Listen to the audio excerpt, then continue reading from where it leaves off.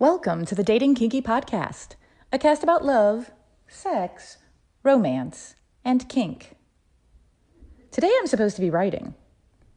Not this blog, but probably about 10,000 words about orgasms. I've so far written about 2,300 on a book I'm supposed to finish Friday. I don't think it's going to happen, and I'm pretty sure I'll have to finish it next week. There's just too much to do this week with International Kinky Women's Day coming up on Sunday, our first full day series of webinars. So I'm okay with this, and a little stressed, I'll admit. But whatever, I'm procrastinating, and to do so, I'm going to share something I wrote for my current book out this month, FLR, Femdom, and Women in Charge, Finding and Nurturing a Woman-Led Lifestyle. Playing in public consensually.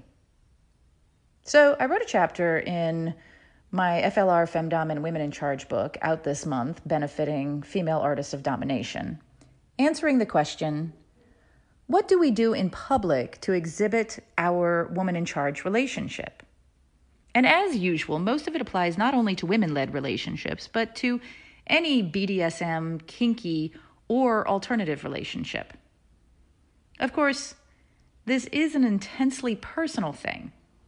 There are many ways to show off your dynamic. Some are quite subtle, others more overt. I think the best thing here is to simply share ideas of my own and from others. Before I do that, though, I'd like to make a point. Other people didn't consent. Others are not a part of your relationship. Not vanilla, non-kink others, not kinky others either. So don't involve them. And really think about what you might be doing around them as well, because while you are free to do whatever you wish, walk your submissive down the street on a leash on all fours, for example, it's worth considering whether that is the right thing to do. Will there be children? Are you sure there won't be someone who might have been abused in a very specific way, who could be traumatized or damaged seeing what you're about to do? Is what you're about to do really worth upsetting older conservative folk? Again, only you can answer these questions for yourself. For example, your standard gay couple might be hit with these same questions and say that, yes, it absolutely is worth upsetting older conservative folk for us to express our love. So I'm not going to pretend I know better than you what your limits should be. Another thing I see a lot is kinky people trying to force other kinky people to adhere to the rules of their dynamic, which I believe is problematic in a number of ways. Let me give you an example and explain. I'm at a casual slosh, a gathering of kinky people at a vanilla bar or brewery, socializing, and I end up talking for a few minutes with a nice young submissive. The next day, I receive a message accusing me of talking to someone who is not allowed to speak to other dominants without permission from their dominant. In this case, the dominant was trying to make me a part of their relationship dynamic without my consent or even my awareness. When it comes down to it, if the submissive has that rule, the submissive is responsible for getting permission. Let me say that again, worded slightly differently. If the submissive has a rule, the submissive is responsible for obeying. I don't even ever need to know about their rules. And even knowing about their rule, I would reject it and talk to that submissive again. Why? Because their relationship dynamic is not my issue. Because that dominant might be lying about their agreements. Because that might not be their dominant. Because the submissive might be in an abusive situation and may be trying to make friends to prepare to break free. because that submissive may be willing to take punishment for information and growth they think they need. And mostly because I believe that, dynamic or no, every human has the right to make their own decisions. Now, if we had been talking and the submissive took a moment to check with their dominant, then politely withdrew because permission was not granted, I would absolutely not pursue. The submissive chose to honor their rule, and I would honor them for it. Events with space rules. This is obviously an exception. When at an event where there are rules that cover everyone, of course, it's important to be respectful of them. For example, many groups, including my local female artists of domination, have rules about how to properly treat the dominant women with respect. It would be poor form to flout event rules after agreeing to them and entering the space. Other kinky events. If you do want to restrict your submissive from contact with others at kinky events, there are plenty of ways to do it. Make them wear a sign. Tell people as they approach that the submissive is on restriction. Require the submissive to wear a gag. Order them to maintain silence unless you speak directly to them. And so on. These are absolutely valid.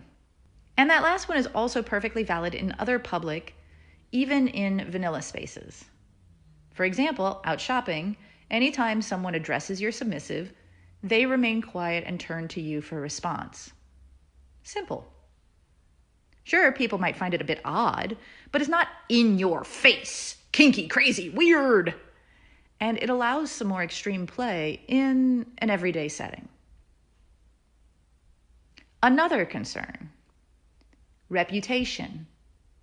Being overtly dominant or submissive in public can cause issues with your personal and professional reputation, especially if you are in a sensitive field, school teacher, military, government, or if you're flouting the traditional roles of your gender, a masculine submissive, for example. One of my hard limits is anything in public that might affect my pet's professional image or his standing with his non-kinky friends.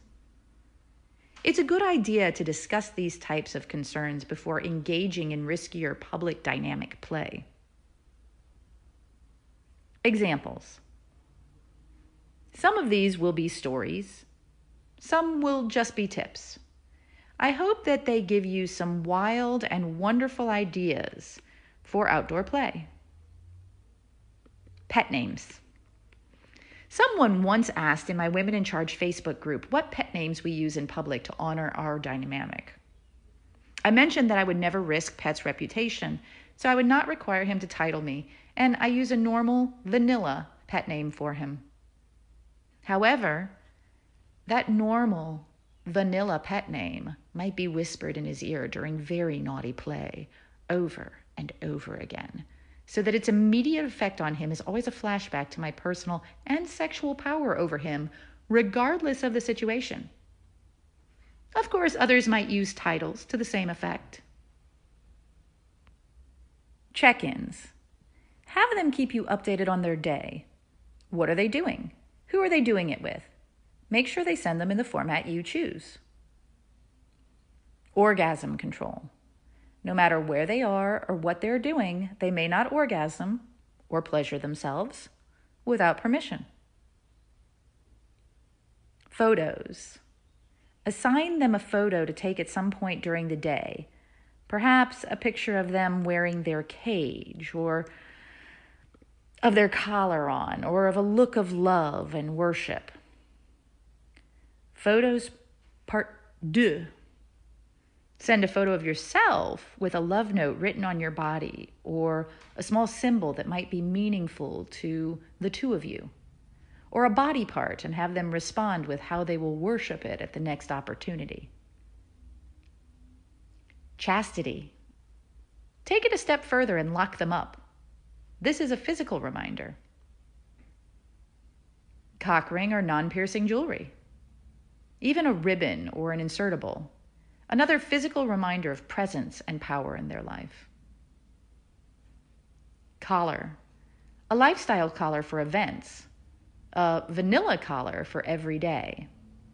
This could be a bracelet, a special earring, a necklace, or anything. Tattoo. An extreme form of marking, but it can be subtle. It's an everyday thing. Piercing. Same, a permanent reminder. Branding. Assignments. Make them take 5 minutes on their lunch break at work to journal on a specific topic or answer a question of the day. Choose clothing. Choose their clothing for an event, for a function, or for every day. Speech restrictions. Make them check with you before speaking to or responding to anyone else. Porter. Make them carry your purse or bags or coat. Chivalry. Expect and enforce chivalry. Opening, holding doors, pulling out chairs, taking coats, etc. Order for them. You could make the choices or have their input but then do all of the ordering.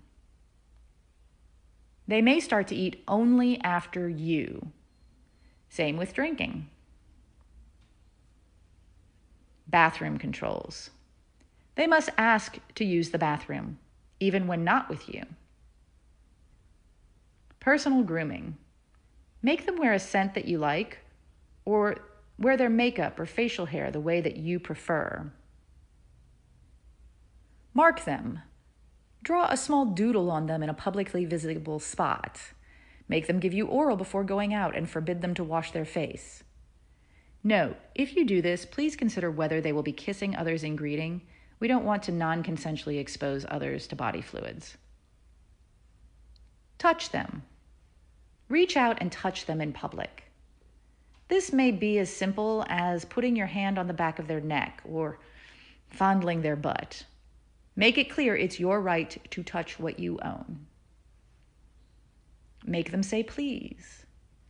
If they want something, anything, wait for them to say please and let them know ahead of time that every please from them is begging for you. Take control of the money. Even if you have control in private, while in public, do all of the paying, buying, and etc. Have them report back to you with each expenditure when they are not with you. Positioning. Have them walk on a specific side, just a bit behind or in front of you. Tell them where to sit in a restaurant. What have you done to show or honor your dynamic in public? As a dominant or submissive, as a top or bottom? What would you like to do or to try? Thank you for joining me today. If you loved this episode, please share it with others who would enjoy it. And please do join me at datingkinky.com. It's built by Kinksters, for Kinksters, poly, queer, trans folk, and anyone not quite vanilla. And it's free. Find me on FetLife as Nookie Notes, and on Twitter, Pinterest, YouTube, Facebook, and Medium as Dating Kinky. Have a kinky day, and I'll catch you next episode.